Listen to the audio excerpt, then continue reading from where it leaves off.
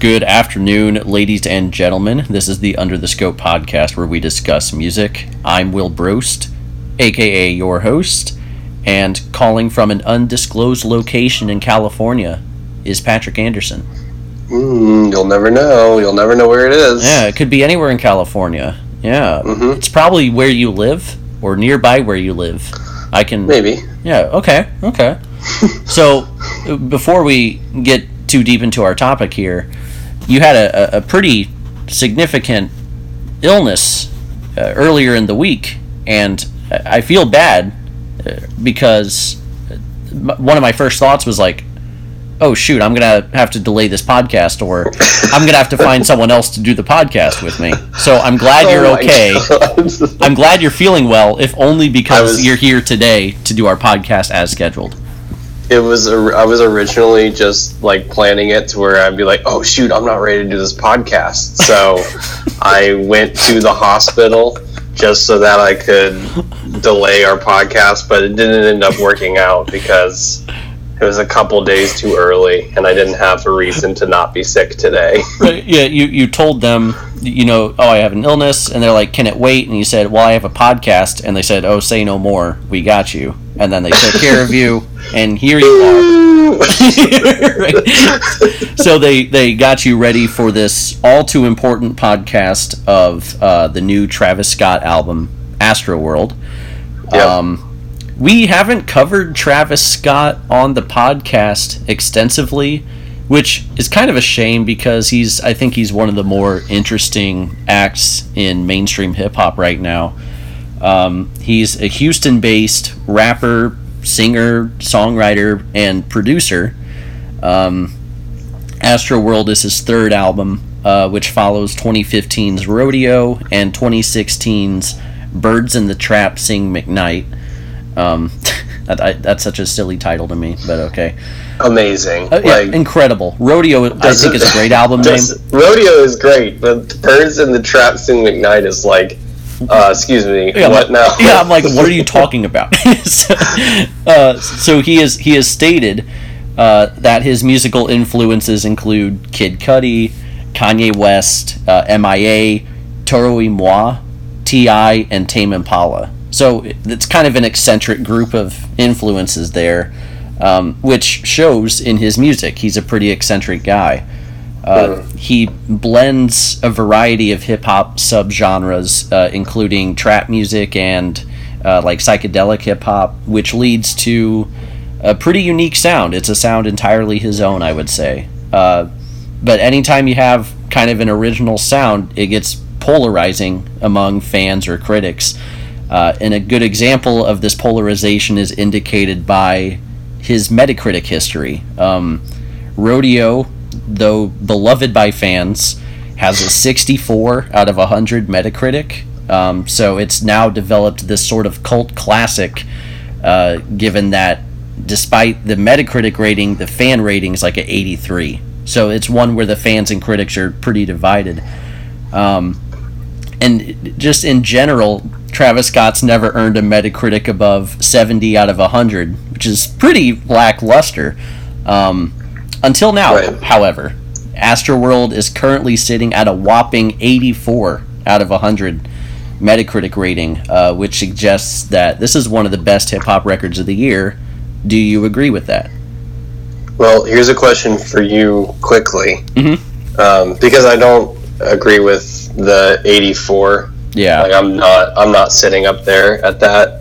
But here's a question for you on that. Do you think that this is a case of, we've talked about this happening before, mostly with Pitchfork, but do you think this is a case of critics being like, oh shit, this guy's actually more than what we thought he was going to be. We got to make up for, the low scores we gave him in the past. Maybe we'll give him a higher score for this album. That's an interesting question, a very relevant question. You'll see it with like the Oscars, right? Like Gary Oldman just won Best Actor. I haven't seen Darkest Hour, but a lot of people that have were kind of like, well, it was more of a, he was fine, but it was kind of a, wow, this guy has never won an Oscar, let's give him one as kind of a lifetime achievement thing.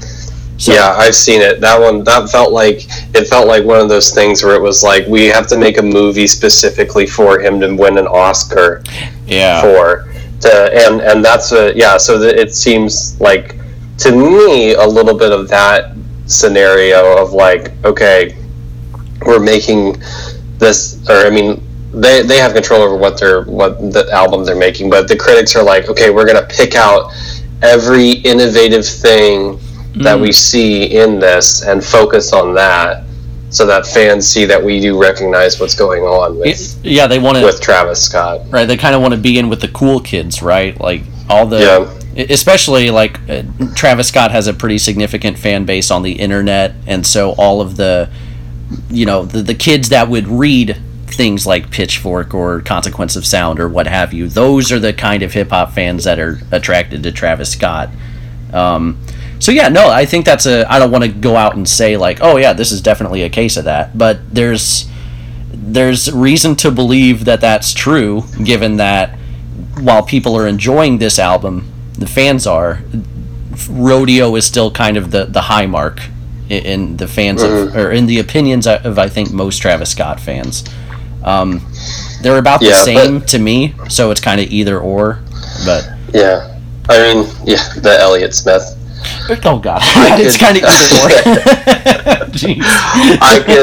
I could see this being like, on that also being like Rodeo being the high mark for him with fans. I could see that also being a thing of like the fanboy mentality of like, well, we recognized him before everybody else did, so this is the standard this is like what we started to recognize him as an innovative artist, so this is the high mark for it. I think it's, for everything that I've heard from Travis Scott, Rodeo, Birds in the Trap, and this, I mean, I think this is his best work. Okay.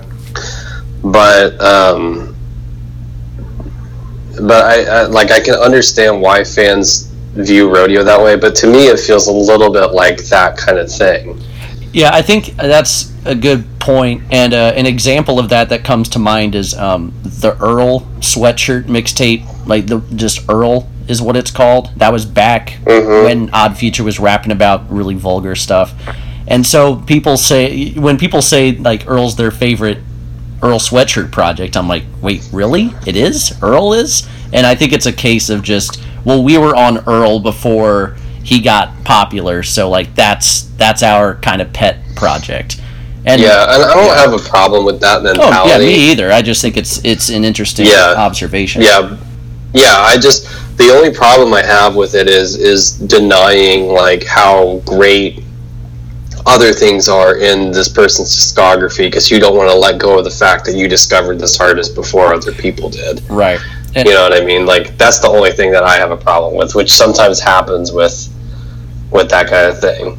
Yeah, and it's like the gatekeeping aspect of artists, and sometimes like Travis Scott artists do that. They're like, oh no, you don't understand though, you weren't listening to Rodeo when it came out. It's right. Like, okay, well.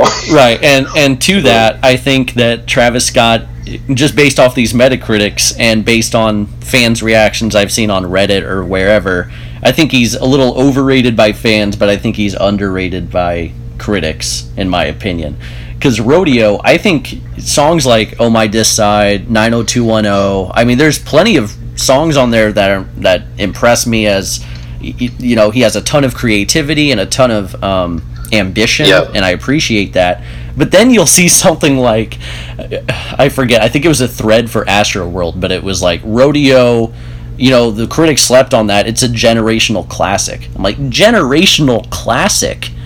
Like, what is that? Damn, the critics really missed it then. Yeah, apparently it came out 3 years ago, but it's a generational classic, like an Illmatic. Hot take. Yeah, right, exactly. Yeah. Like Kid A is a generational classic, but Rodeo is too, So yeah, I think I would say this is probably his best work too, but just slightly, not to the degree that Metacritic suggests.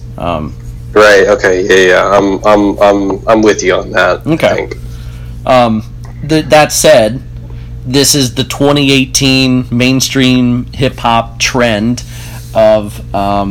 this was my other favorite take. Someone said this is one of the best albums of the year because unlike Drake or Migos, this one isn't bloated.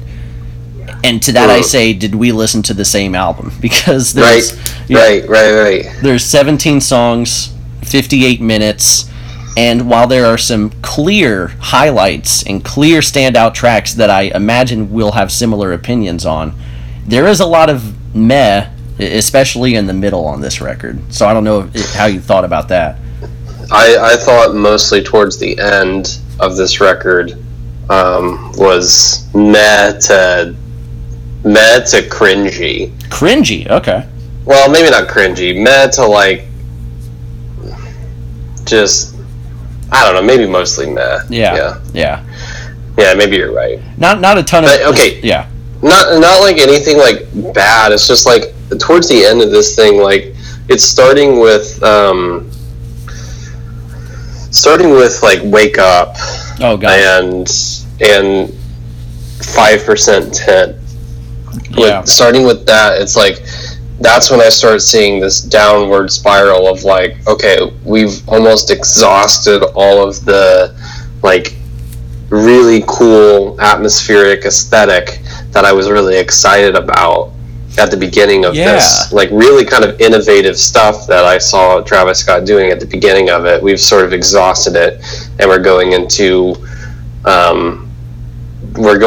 like not trusting your beats and just throwing hi-hats over it to make like, you know, clubby sounding stuff that sounds good when you just throw it on your iPhone in the middle of like, you know, that's a good party or something like that. It's a good point. It makes me wonder if he wrote this album like, I'm going to write the first song first and then the second song second, because by that point where you said, it's almost like he exhausted a lot of the ideas he had going into here.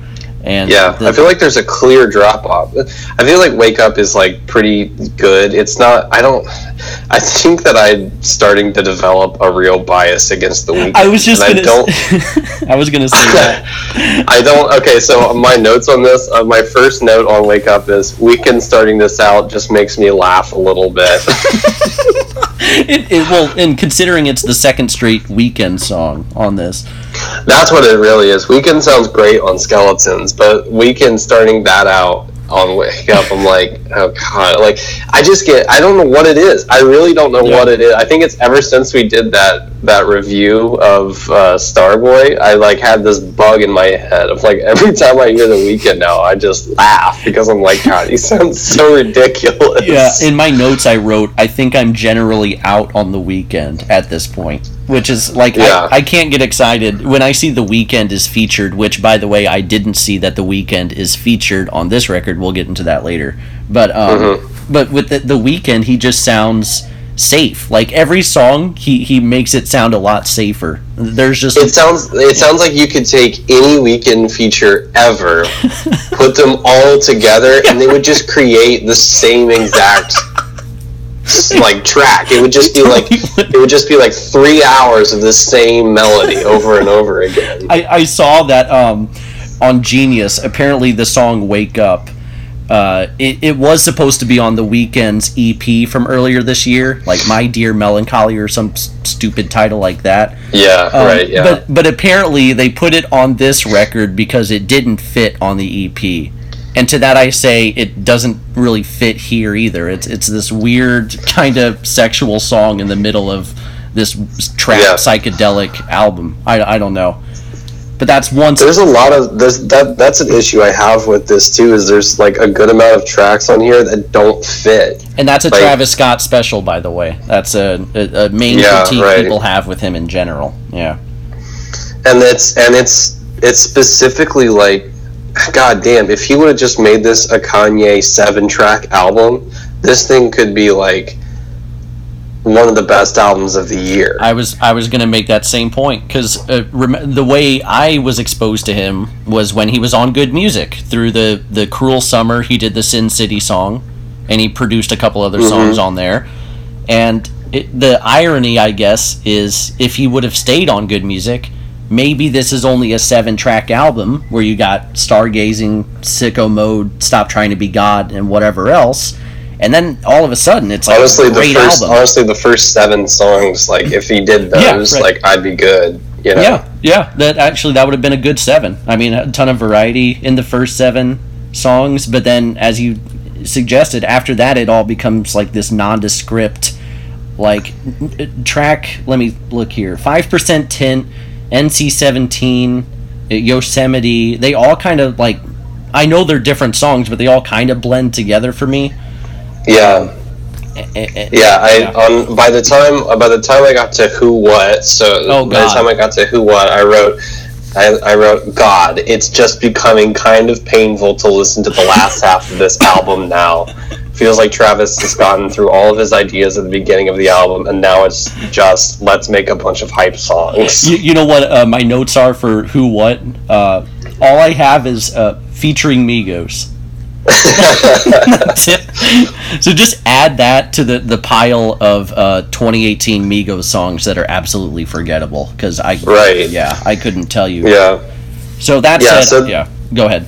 So to the point that what you said earlier, like somebody saying like this is album of the year because unlike Drake and Migos, it's not bloated. Mm-hmm. First of all, that's a horrible standard to hold your album of the year to. Correct. Like, it's not bloated. At the very least, it should not. Does not be bloated. And then after that, like, I need to introduce this person to EPs or any of the good music stuff. Or just like a good album. Right. Like a good album is like just understandably not bloated. It shouldn't be a surprise. It's better than Drake or Migos, so Yeah. Album. So anyway, to that point, like, that's a low standard to keep your albums at, first of all. But I like can understand what people are saying, because the first half of this album really shows me how talented and innovative Travis Scott can really be.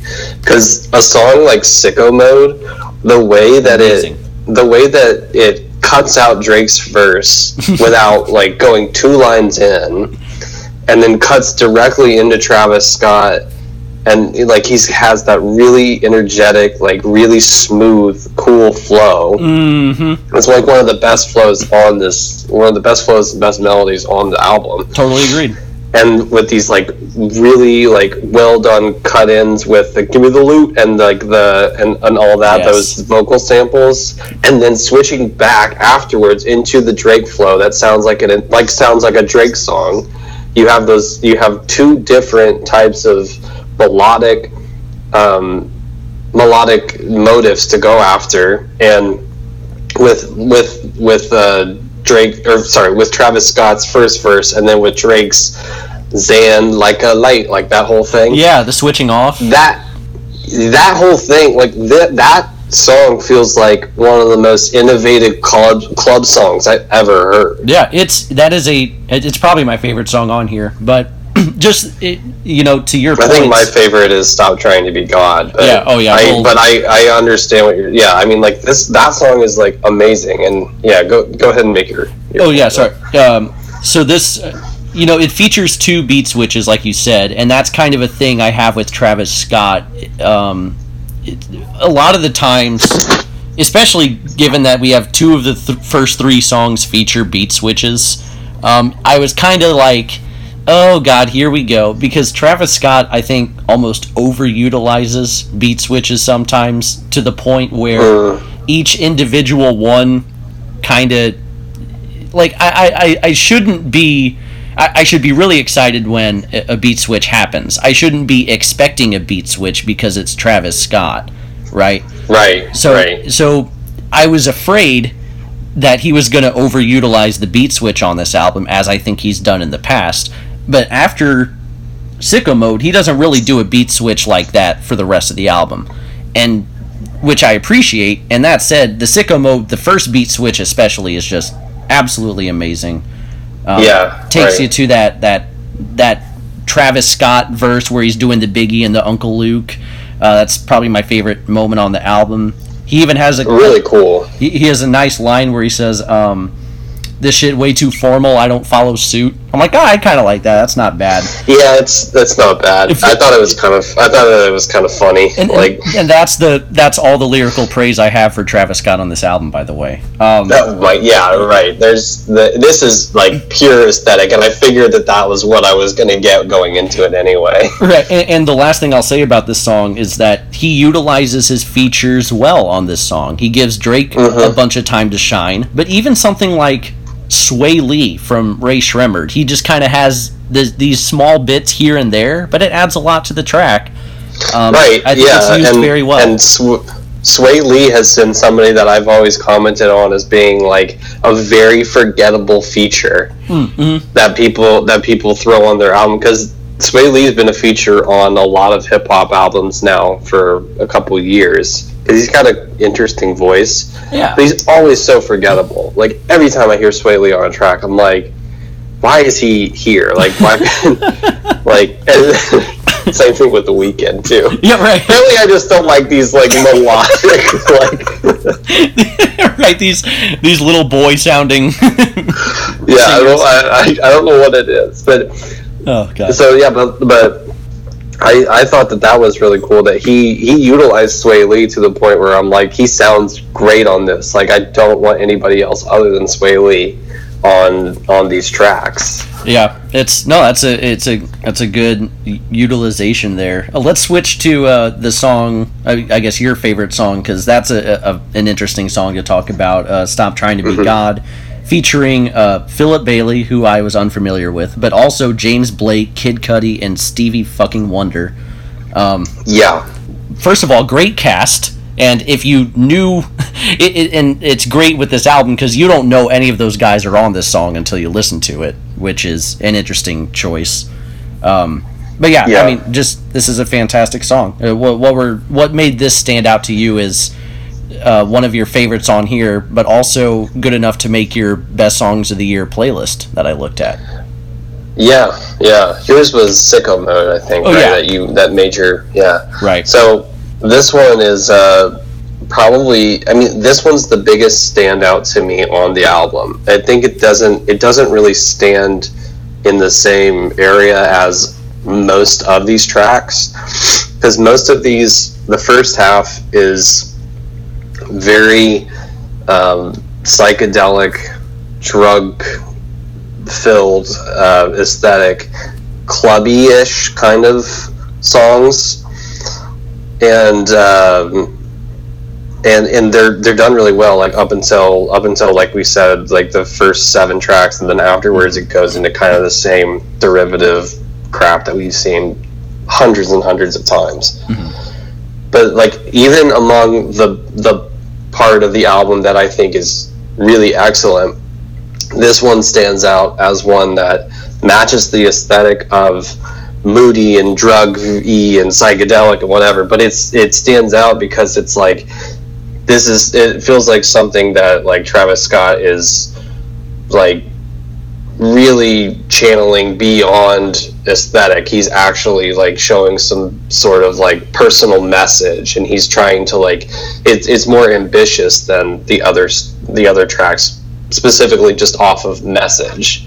And I think it's just it captures that whole ambition that he's going for, with like just giving a simple message about the God complex that a lot of artists deal with, and sort of giving giving perspective on it. He captures it so well on here, and it's such a beautiful track.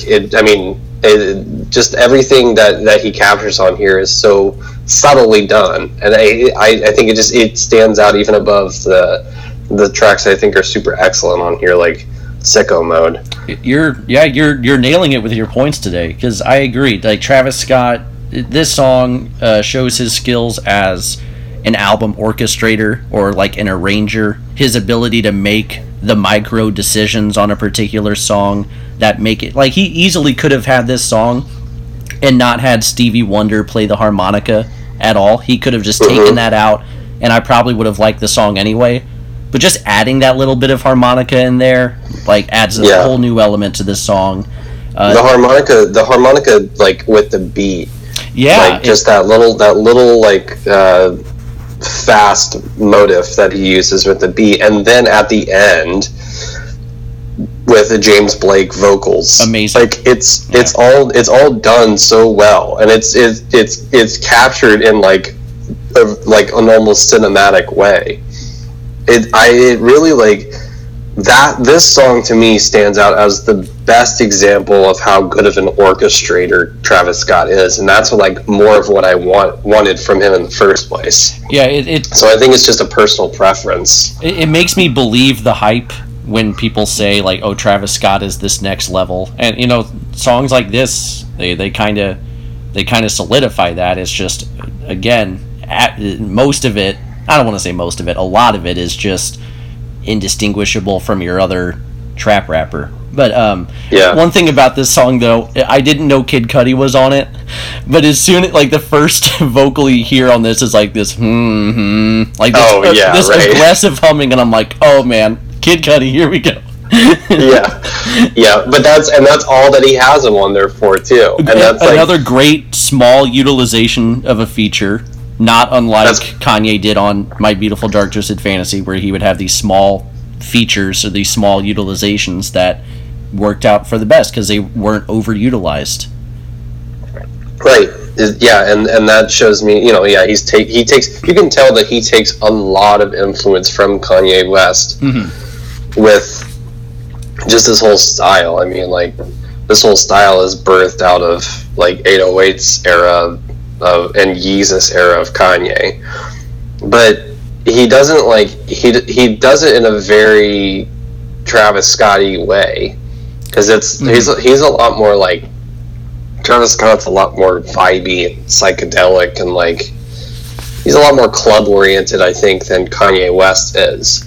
Right. But, yeah. Which is fine. Like I'm good with that. But I'm impressed by is that he could take that style that Kanye West created and innovate it to his own sound, and that's what Stop Trying to Be God really does for me. Is you know, there's a comparison to be made over to Kanye West, but it's definitely a Travis Scott sound. It's not Travis Scott trying to sound like Kanye West. Right, which was a criticism of his, I think, early in his career, but it's something that I don't hear in his later stuff. And he's similar to A$AP Rocky in that he is able to make songs that appeal to like a club setting or a party setting, but also have a ton of high artistic quality to it. And that's one of the hardest things I think you can do in rap music, is appeal to the mainstream, but also appeal to the people that are listening for a little bit more as well. That's what I think is so impressive about Sicko Mode too.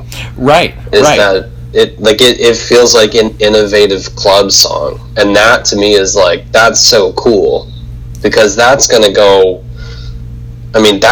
further as far as like impact into smaller artists go, you know what I mean? Like it's a smaller level of trickle down, but that's going to go to like a more people than some Stop Trying to Be God is. Stop Trying to Be God may be more meaningful to other people, but like something like Sicko Mode is harder to create in a way.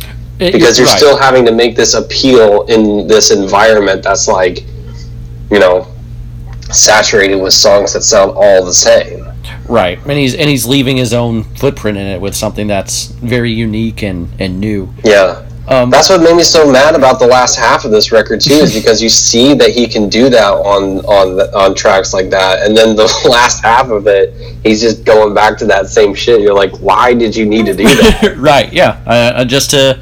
Well, I guess the answer is more streams equals more dough, I guess. I don't know. That'd be my presumption. But what do you think? We've been talking about features. What do you think about one, the fact that none of the features are credited unless you like look into it or you hear it, and also just, in my opinion, what is considered a big amount of features. Like there's features on most of the songs here, and many of the songs have several features, all of them uncredited. What do you think about like that strategy?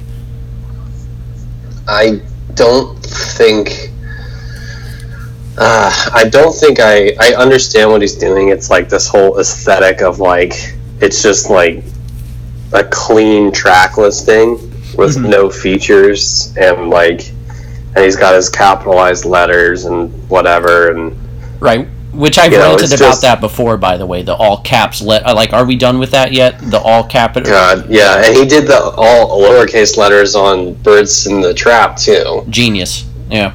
Go ahead. Right. Yeah. Next level. Right. Yeah. So I understand what it's like. It's like, oh, just this clean track listing. Like he does, he's marketing to a streaming age, and he wants like a clean track list. He doesn't want like this long scroll going across your screen whenever you're listening to it, showing all the features.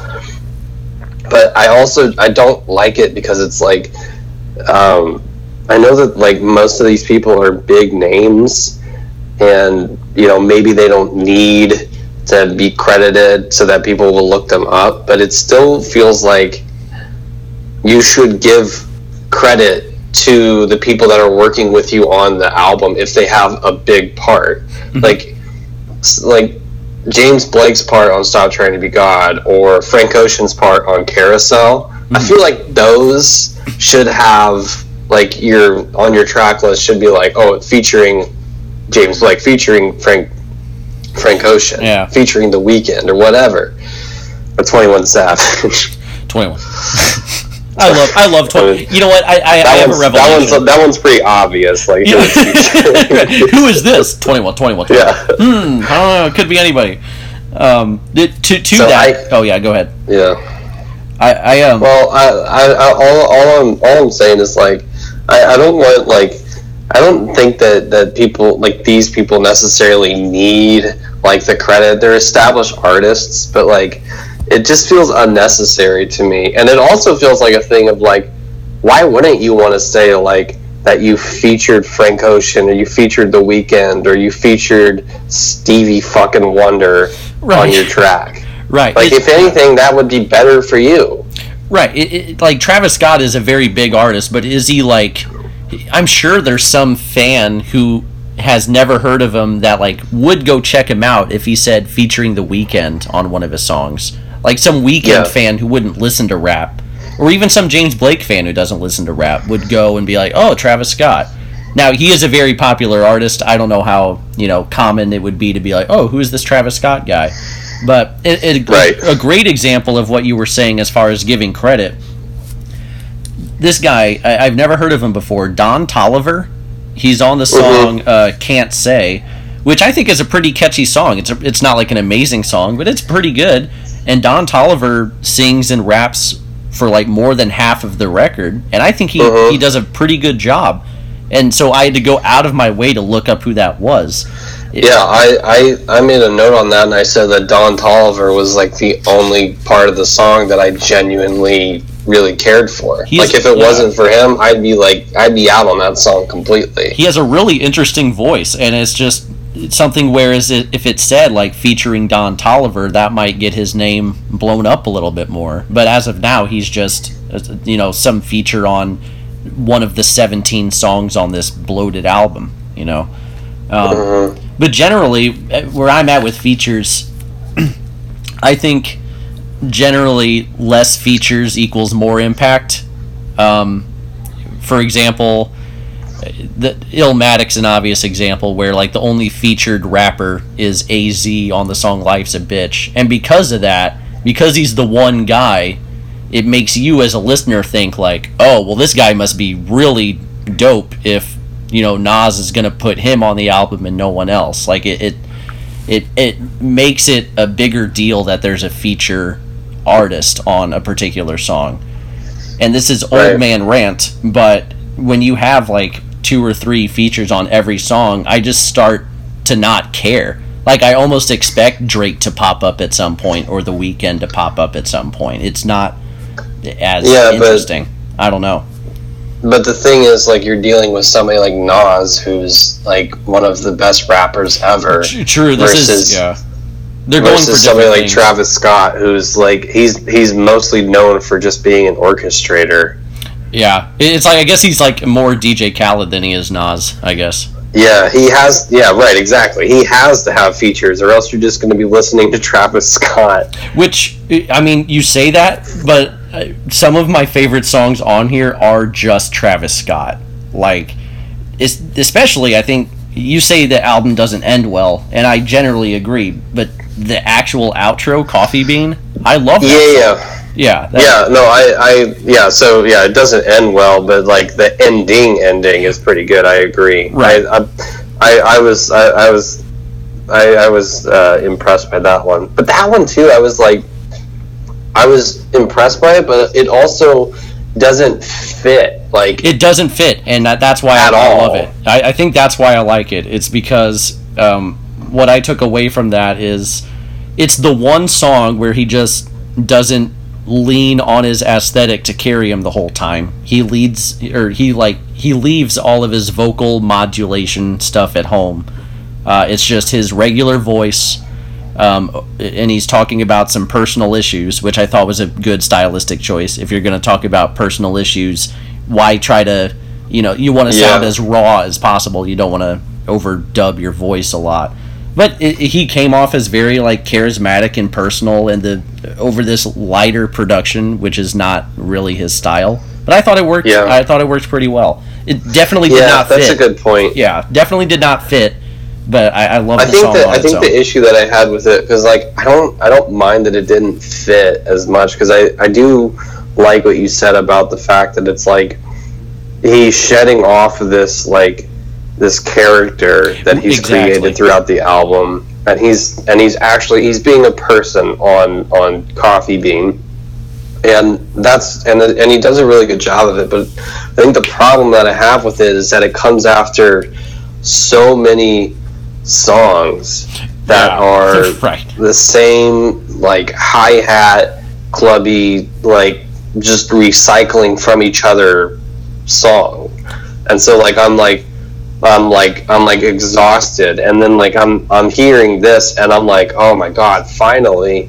But then it's also such a shock, so I don't know, I'm glad that song is on there, but I'm just he needed to have cut at least 4 songs from this thing. Oh, absolutely. I can, you know what, I'm gonna name the 4 right now.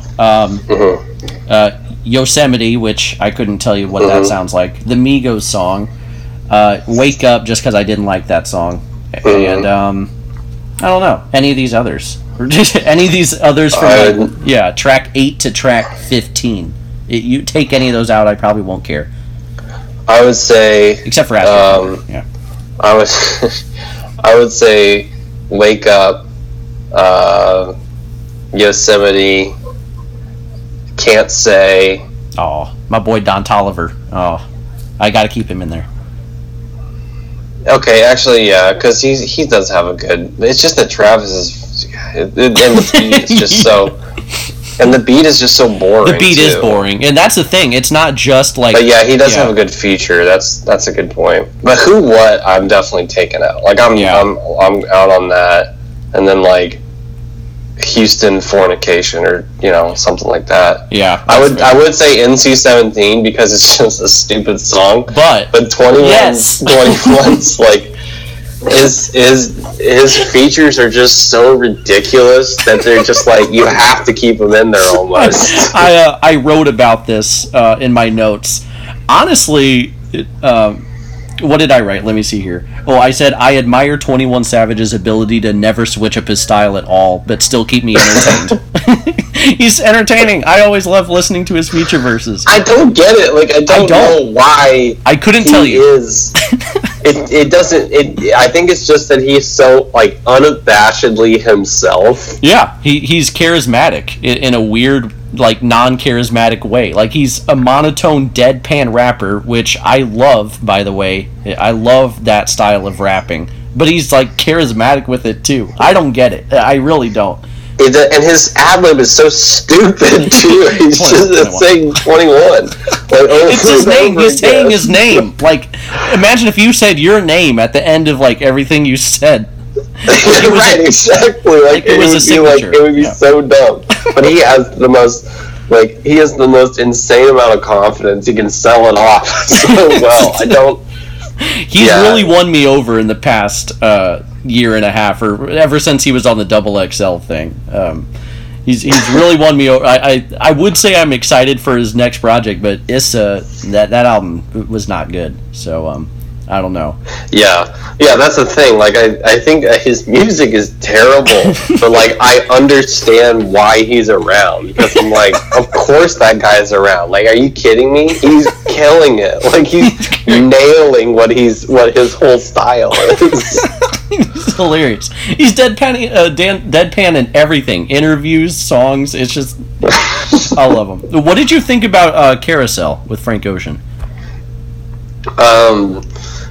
The last part of it I thought was really good. Okay. I think that Frank is like, it's interesting having Frank Ocean on this, but he just sounds out of place. I was gonna say it's a weird fit, and I've heard better Frank Ocean features, and I think most of that is just he doesn't really fit over what was happening in the beat or the production or the style. Something wasn't like matching right. But I think that he was it felt like he's trying to match Travis Scott's style. Yeah. Too much, and which like that shows me I respect for Travis Scott, because like if he has that deep of a style that Frank Ocean is like trying to fit in with it, then like I have respect for that. But like he just sounds a little bit uncomfortable on it. But like, I mean, he sounds great on it, because Frank Ocean always sounds great. Yeah. But like objectively he sounds great, but I think that like he could have gotten somebody that does this thing. Like, he could have gotten Sway Lee on this. I think it might have sounded a little bit better. That would have been 3 straight songs with Sway Lee, by the way. But isn't that fucking crazy? I just said that Sway Lee might say it sound better on this than Frank Ocean. I was gonna say, not that he would have sounded better than James Blake, but I think Frank Ocean could have done the James Blake part pretty well. But you said straight up, I would have rather had Sway straight up. Sway Lee. But yeah, that's the thing with an artist. I don't know, somebody that just matches it more, because it's not like like Frank Ocean had this part that he was like, James Blake had a part that was so James Blake that it was like, okay, it was so like James Blake. Nobody else but James Blake could have done this. Right. But Frank Ocean had a part that sounded like pretty much anybody else could have done it. That's a good point.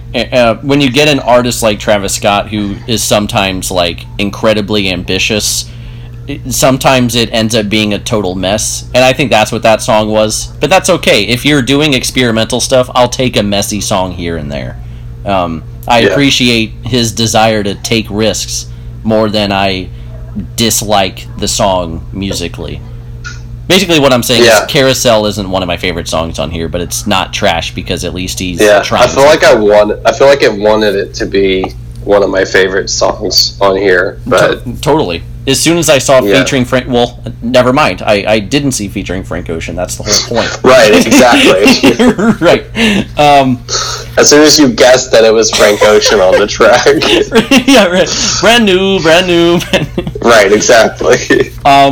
Did you have anything else you wanted to, any big picture stuff with the record, or any specific songs you wanted to touch on before we headed out?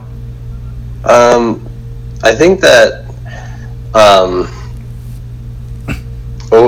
think that overall, like, so the reason that I'm saying that this was, like, I think Travis Scott's best work is because on the first, like, half of this album especially, like, I really can see that he can capture a vision that he has for a concept, because this whole idea of like a theme park, like trippy theme park atmosphere that he had is very apparent on songs like the intro track, like Stargazing, on Sicko Mode, on Stop Trying to Be God, on like Skeletons.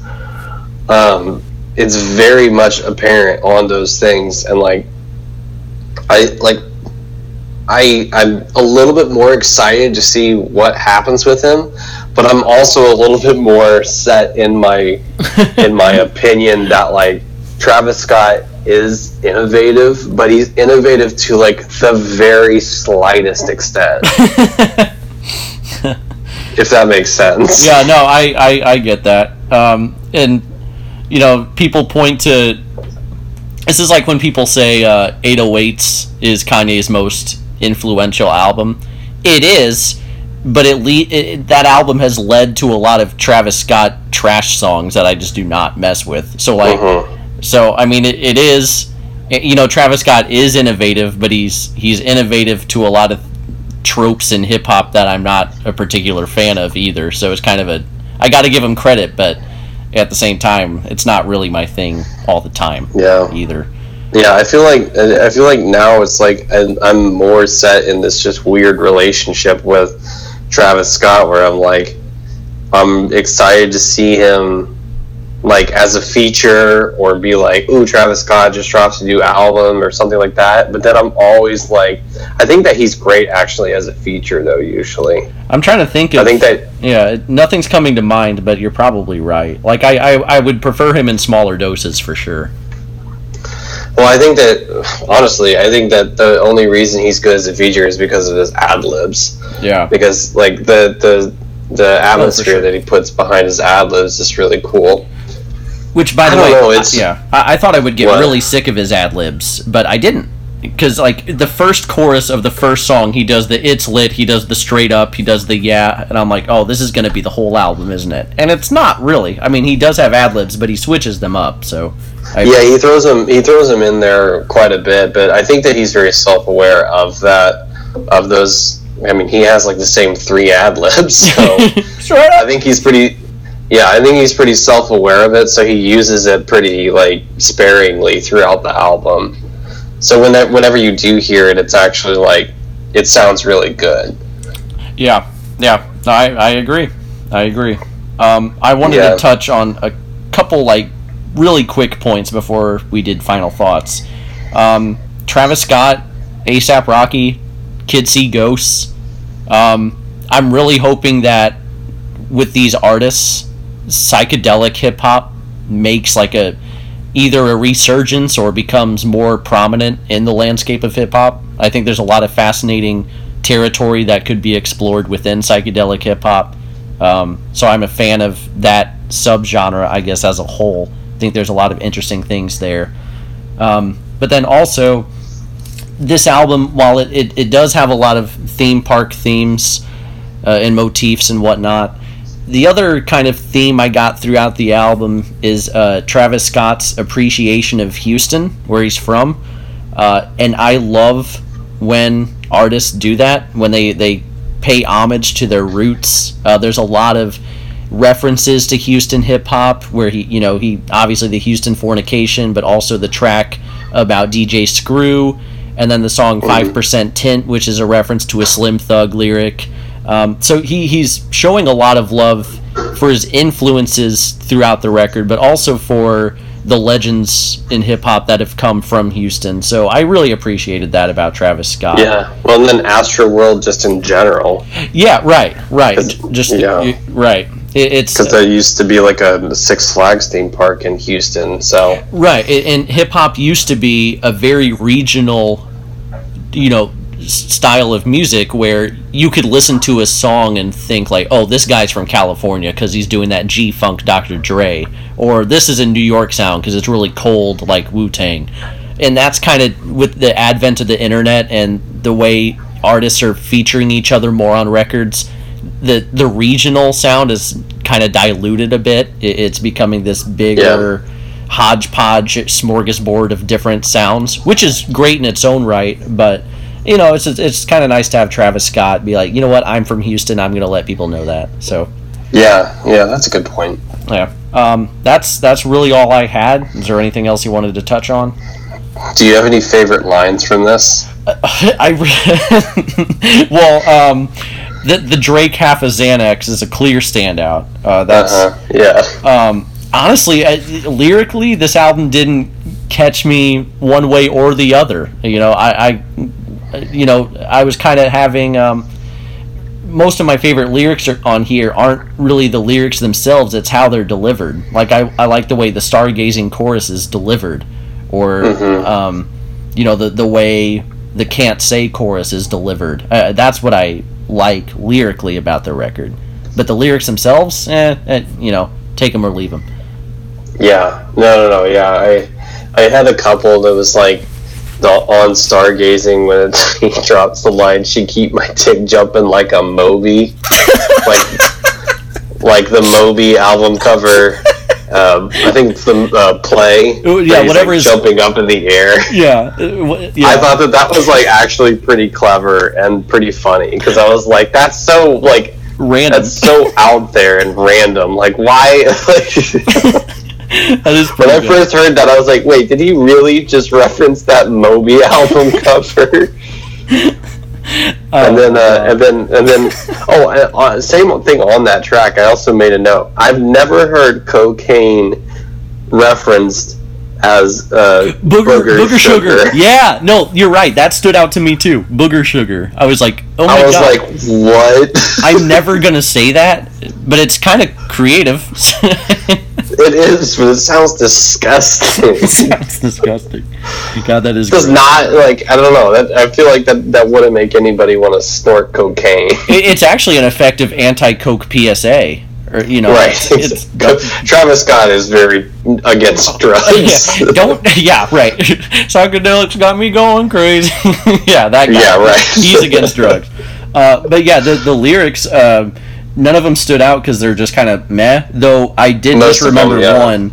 I forget what song, but he said something like, I smacked that ass, she threw it back in self-defense, or something like that. Oh yeah. It's like, okay, that's not bad. It's on one of the tracks in the second half that sounds exactly the same as all the others. Right, exactly. But yeah, for the most part, it's just he says it well, so I'm a fan of that.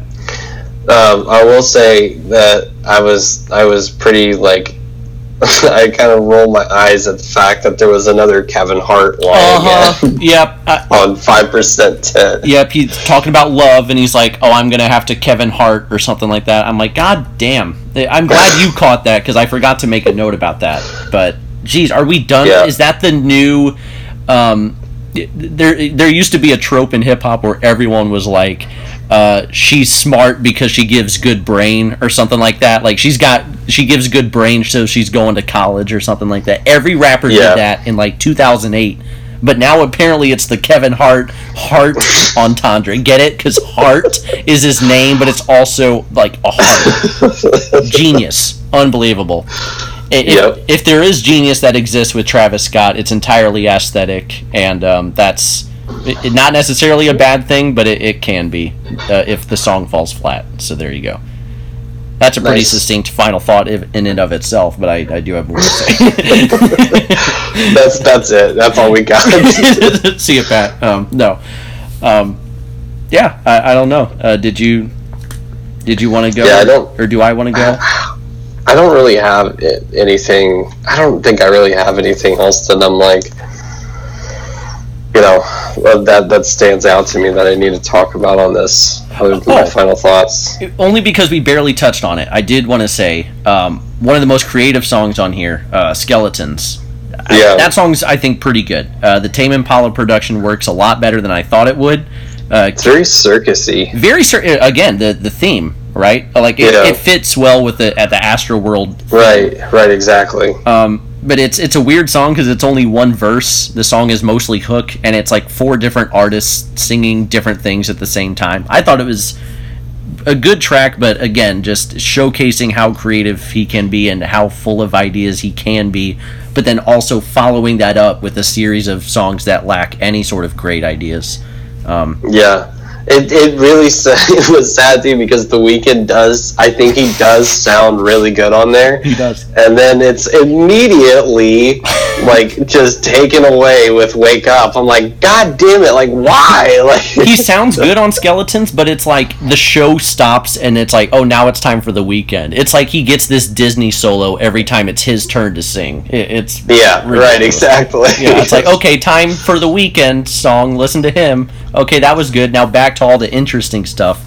Yeah, they have to like make time for him because because he's the weekend. Right. Yeah, that's pretty much it for me on specifics. Yeah, let's just go ahead and go into final thoughts on this. Okay. I don't want to make this podcast too bloated. Right. Yeah. Right. Well, unlike Drake or Migos, this is the podcast of the year because it's unlike our Drake or our Migos review. It's not bloated. Right. And Migos, by the way, we reviewed for like 8 minutes on a quarter podcast. So there you go. Even that may have been too bloated for that record. We didn't even need to talk about it that long. Right. Or at all. So yeah, final thoughts on Astroworld. Travis Scott. I'm glad we finally got to talk about him because I think he's one of the more fascinating members of the current hip-hop zeitgeist, he blends these different styles and subgenres to create a sound that is entirely him. It's his style. No one else can take that from him, despite obvious influences.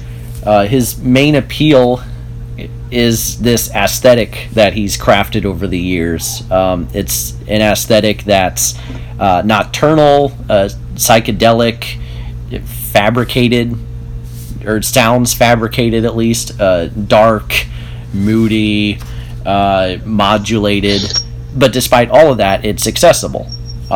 It's an impressive aesthetic that he pulls off more often than not. That said, the aesthetic is kind of a double-edged sword in the following regard. When the aesthetics come together and work for a particular song, it's likely to be one of my favorite hip-hop songs of the year. But conversely, when the aesthetics don't come together on a particular track, there isn't much substance in the track to save the song. It's like he builds these songs on a foundation primarily built on aesthetics, and it's generally unstable. It can work, but if it falls flat, the whole house comes crumbling down. When this album does work, though, I think it works wonders. Sicko Mode, Stargazing, Stop Trying to Be God, Coffee Bean, those are all stellar hip-hop songs to me. When it doesn't work, it's forgettable and meh. Thankfully, I enjoy most of the songs on here, if only to a modest degree outside of my aforementioned standouts. I forgot to mention songs like Houston of Fornication or whatever, and Astro Thunder. I really like those songs, though to a lesser extent than the obvious highlights, because they aren't as impactful or creative. They're just more pleasant experiences than anything, which I think describes a bulk of this album. A bulk past track 7 or whatever we decided that barrier was. So while I can't say I love Astroworld, it still gets a 7 out of 10 from me, and I'm excited to see where he goes next. Nice. Yeah, thank you. I'll agree with you with I'm excited to see where Travis Scott goes, because I thought that he's been one of the most compelling artists in hip hop and mainstream hip hop recently, because he's still very young and he's managed to capture definitely something. Whether you love it or hate it, it's pretty undeniable that he's on to something in hip hop, and he's really paving his own corner in the hip hop world. I do think that people want to believe that this dude is I think that a lot of people, especially people that didn't grow up experiencing Kanye West for their whole lives, want to believe that Travis Scott is the same next level innovator in hip hop as somebody like Kanye West or anybody else. They want to believe that they've already found that person. I don't see that based off of what I've gotten from him. I see that he's very creative, but mostly what I'm seeing is that he's already borrowing some of what Kanye's done. Like, if it wasn't for what Kanye did, Travis Scott just wouldn't even be around. So that to me shows like he's not as big of an innovator as people think, but he's a very creative person, and he utilizes other influences in a very creative way. I love Stargazing. I love Sicko Mode. Love Stop Trying to Be God. And I think Skeletons is really cool too. Honestly, other than that, I'm like, either like that's a cool song, but I'm like, you know, like meh on it, or I'm like, this is the same song over and over and over again. Coffee Bean's cool too, but again, I'm just like, I'm lost on the idea of placing 5 other of the same trap songs above it, and then getting into this like, oh, hey guys, I'm actually a real person kind of thing. Right. Because at that point, I'm like, I don't care if you're a real person. I'm exhausted right now. So, I'm really excited to see what Travis Scott does. I think that he's got some great singles in this album, and they're really creative, and they are a little bit influential. Like, he's probably going to have a couple people being like, ooh, look what Travis Scott's doing. I'm going to borrow from that. This is really cool. I don't think that he's this next level genius that these cult followers are making him out to be, but he's been doing really well. Overall, I'm feeling a 6 out of 10 on this. Hater. Yeah, dude. I don't get it, I guess. Yeah, I mean, I'm at a solid 7, but if you told me, oh, it has to be a 6 or an 8, I'd go 6. So I guess, like, I see where you're coming from with that. The biggest thing is just like the fact that this album's 17 tracks. Like, I love a few tracks on here to the point where I do think like a track like Stop Trying to Be God is one of the best songs of the year. But like, it's that and like 3 or 4 other songs versus 17 tracks on this album. It's the same problem I have with a lot of other bloated ass hip hop records that have come out this year. It's like it would be a better album to me if it wasn't for the fact that you had 10 songs that I don't like. And the thing, if I'm being real, the thing with this is, you know, I can complain about Drake or Migos being bloated. They are bloated, but if I'm being real, if you made the Drake album or the Migos album 7 tracks, it still probably wouldn't sniff my top 50 of the year. Yeah, that is true. Yeah, Astroworld could have been pretty high on the list if you picked the right 7 songs. Like, this has, it would for sure be, it would for sure be like, I think like an 8 if it was like a 7-track record. It still could make my album of the year list, by the way, but the point is, I think this album could have benefited the most in recent memory from just eliminating half the songs from it. Because I think he has 9 out of 10 album potential. Like, he could make that someday if he just kind of scaled it back a little bit. You know, but so that's a 6.5 from the Under the Scope podcast. We'll call that, I guess, a slight recommendation. Though, if you're the type of person who's interested in this podcast, you've probably already listened to Astroworld. Otherwise, you must be really bored at work if you're just like, I'm going to listen to this whole podcast about Travis Scott. Who is he? I don't know. Right, yeah. Like, damn, dude. So, yeah, that's our Travis Scott. We've been talking about what we might want to do from here. You know, oh, this record's coming out, we might do that. Oh, maybe we'll do another classic review. Oh, we might do another state of music. Ooh, what do we do next? I don't know. So we're thinking, we're plotting, we're scheming. We always talk like that. Oh yeah, it's very fast paced, and it's really hard to get an idea out because we move on. We never make a decision. We're just like, oh, maybe we should do this. Oh, maybe we should do this. And we don't wait to evaluate whether we should do something. We just throw it out there and then like immediately go on to the next idea that comes to mind. So that's why sometimes our schedule's a little sporadic, because we talk like that.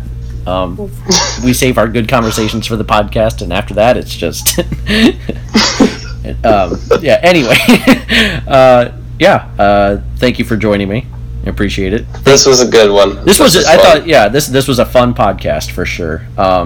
Thank you all. Good to finally talk about Travis Scott too. Yeah, like we just, ignored him. We've been dodging him, but we've been sleeping. Had to happen. We've been sleeping on him.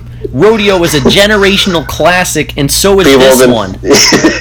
People have been throwing it out at us like, "Hey, I heard you're doing classic reviews now. Do Rodeo." We're like, yeah. Oh, Astroworld review. Nice to see you guys are still doing classics. All right. Right, exactly. Next classic review, Astroworld. That's the state of the hip hop fandom in 2018. Yeah. Thank you for joining. Thank you all for listening. We'll see you next time. Bye-bye.